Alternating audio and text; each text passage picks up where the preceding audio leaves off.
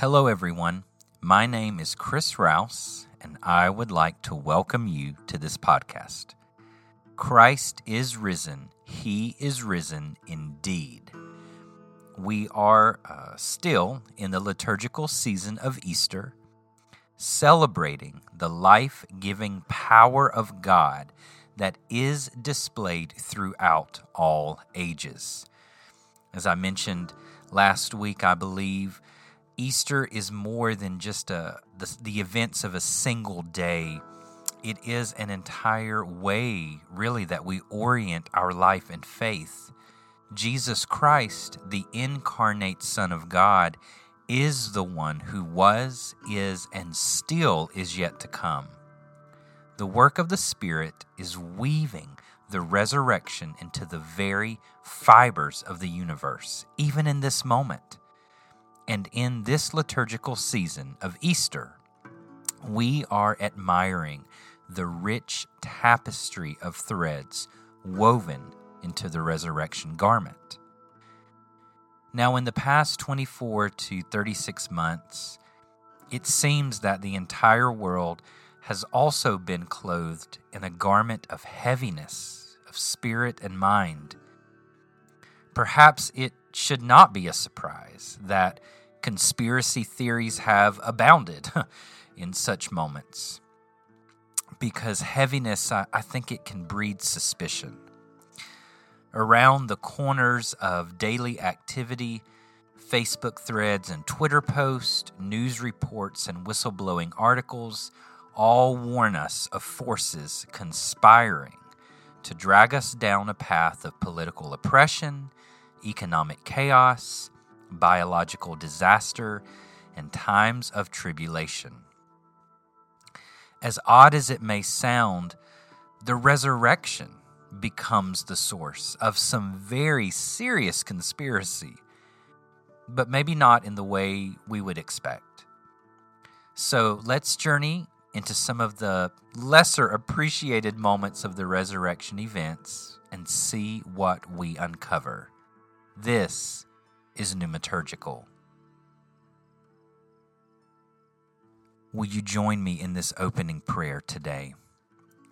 Almighty God, through your only Son, you overcame death and opened to us the gate of everlasting life. Grant that we who celebrate our Lord's resurrection, by the renewing of your Spirit, arise from the death of sin to the life of righteousness. Through the same Jesus Christ our Lord. Amen. For our scripture reading today, I'm going to begin in Matthew chapter 27. I'm going to pick up at verse 62 and then continue on into chapter 28. And the events that we will be reading about, they pick up after the burial of Jesus. The next day, the one after Preparation Day, the chief priest and the Pharisees went to Pilate. "Sir," they said, "we remember that while he was still alive, that deceiver said, 'After 3 days I will rise again.' So give the order for the tomb to be made secure until the 3rd day. Otherwise, his disciples may come and steal the body and tell the people that he has been raised from the dead. This last deception will be worse than the first." "Take a guard," Pilate answered. "Go make the tomb as secure as you know how." So they went and made the tomb secure by putting a seal on the stone and posting the guard. After the Sabbath, at dawn, on the 1st day of the week, Mary Magdalene and the other Mary went to look at the tomb. There was a violent earthquake, for an angel of the Lord came down from heaven and, going to the tomb, rolled back the stone and sat on it. His appearance was like lightning, and his clothes were white as snow. The guards were so afraid of him that they shook and became like dead men. The angel said to the women, "Do not be afraid, For I know that you are looking for Jesus who was crucified. He is not here. He has risen, just as he said. Come and see the place where he lay. Then go quickly and tell his disciples, he has risen from the dead and is going ahead of you into Galilee. There you will see him. Now I have told you." So the women hurried away from the tomb, afraid yet filled with joy, and ran to tell his disciples. Suddenly Jesus met them. "Greetings," he said.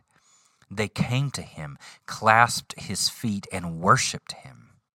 Then Jesus said to them, "Do not be afraid. Go and tell my brothers to go to Galilee. There they will see me." While the women were on their way, some of the guards went into the city and reported to the chief priest everything that had happened. When the chief priest had met with the elders and devised a plan, they gave the soldiers a large sum of money, telling them, "You are to say, his disciples came during the night and stole him away while we were asleep.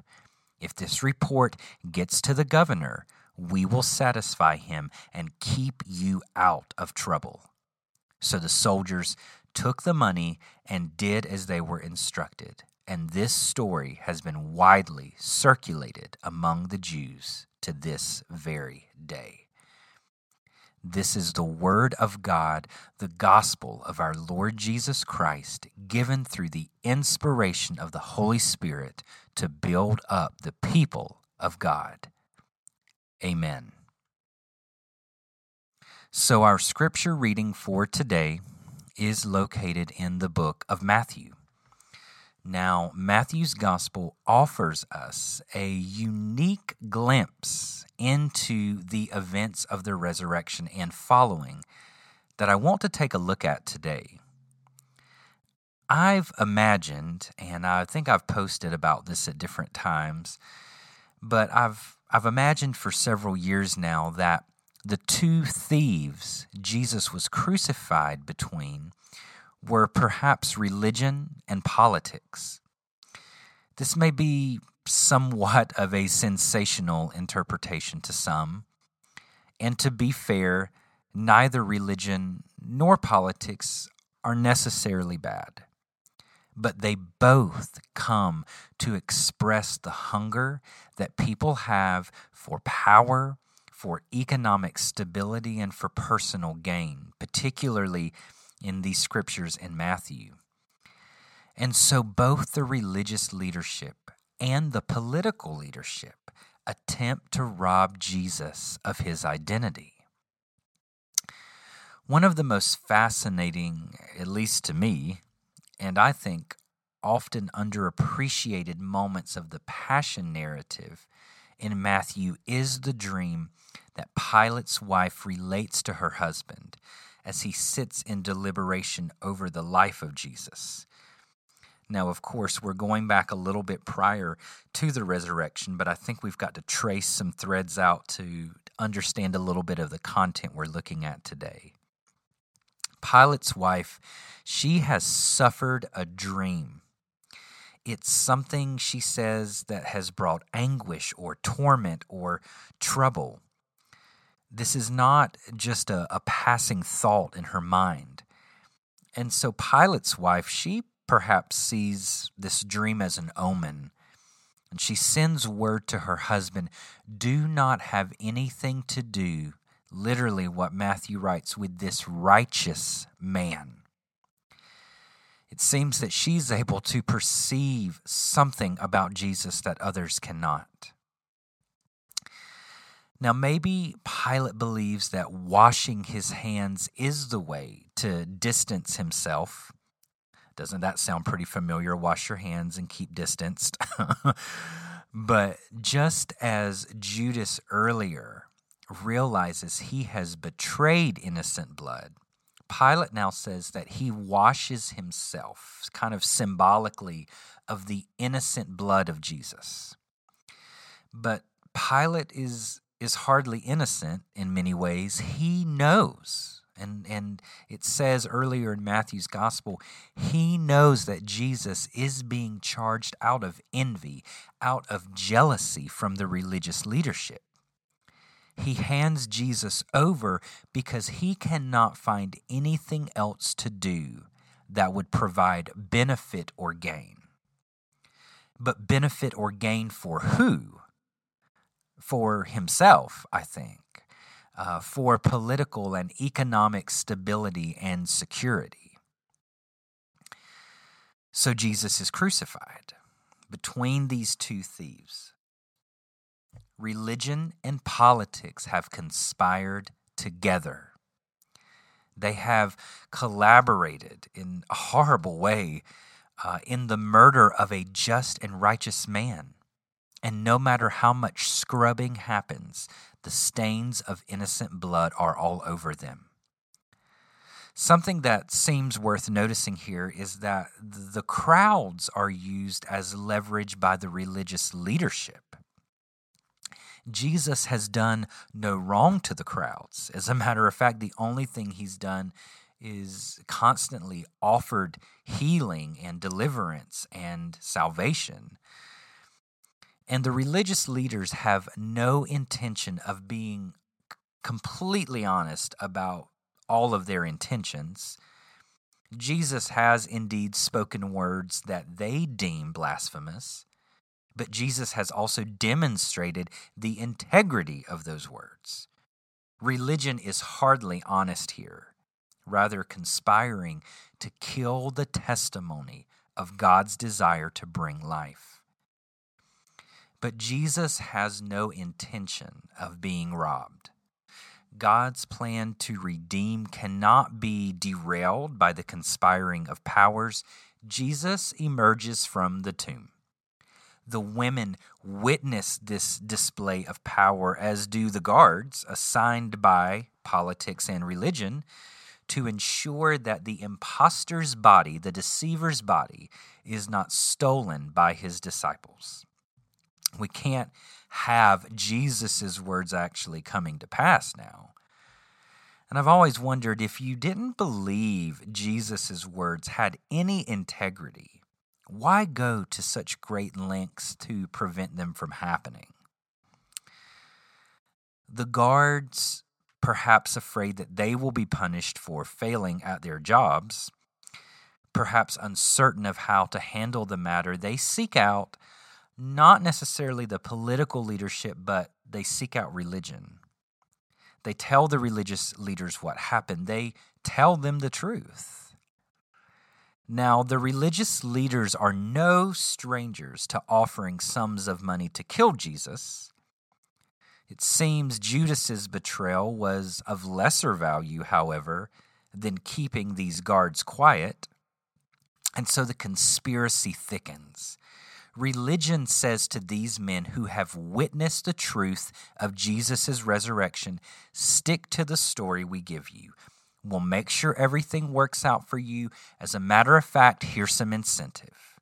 In short, religion offers to perpetuate the conspiracy. Religion tries to buy off the truth so that it can control the narrative given to politics. Religion ultimately becomes consumed with power and tries to conspire to keep Jesus in the tomb. Y'all, Matthew provides so much texture into the events of the resurrection. The fact that his gospel ends shortly after kind of tying together this conspiracy of political and religious leadership leaves a striking impression.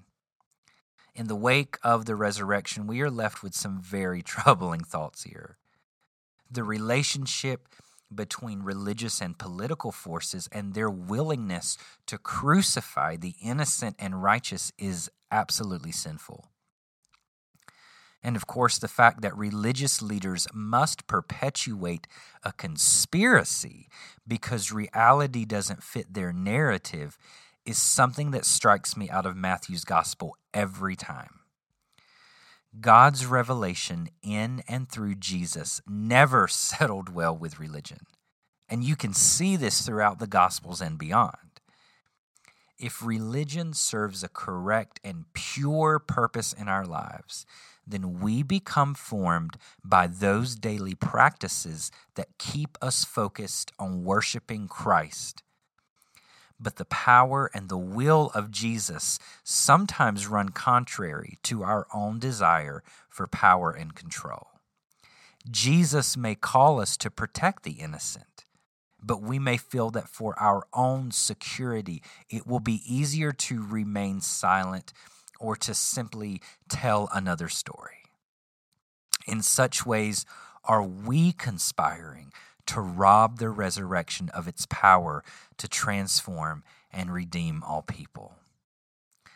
Perhaps this Easter conspiracy will help you to uncover the work of the Spirit. Let's pray. Eternal God, Father, Son, Spirit, you are even now making all things new through the power of the resurrection. In the light of new life, you call us to abandon the dark places of our own conspiracies for power and control. The resurrection is not the triumph of our own power or fidelity or charity. The resurrection is the triumph of righteousness, of love, of divine mercy and grace, of faithfulness. Help us, Lord, to break away from the crowd pulled violently by the voices of religious and political control.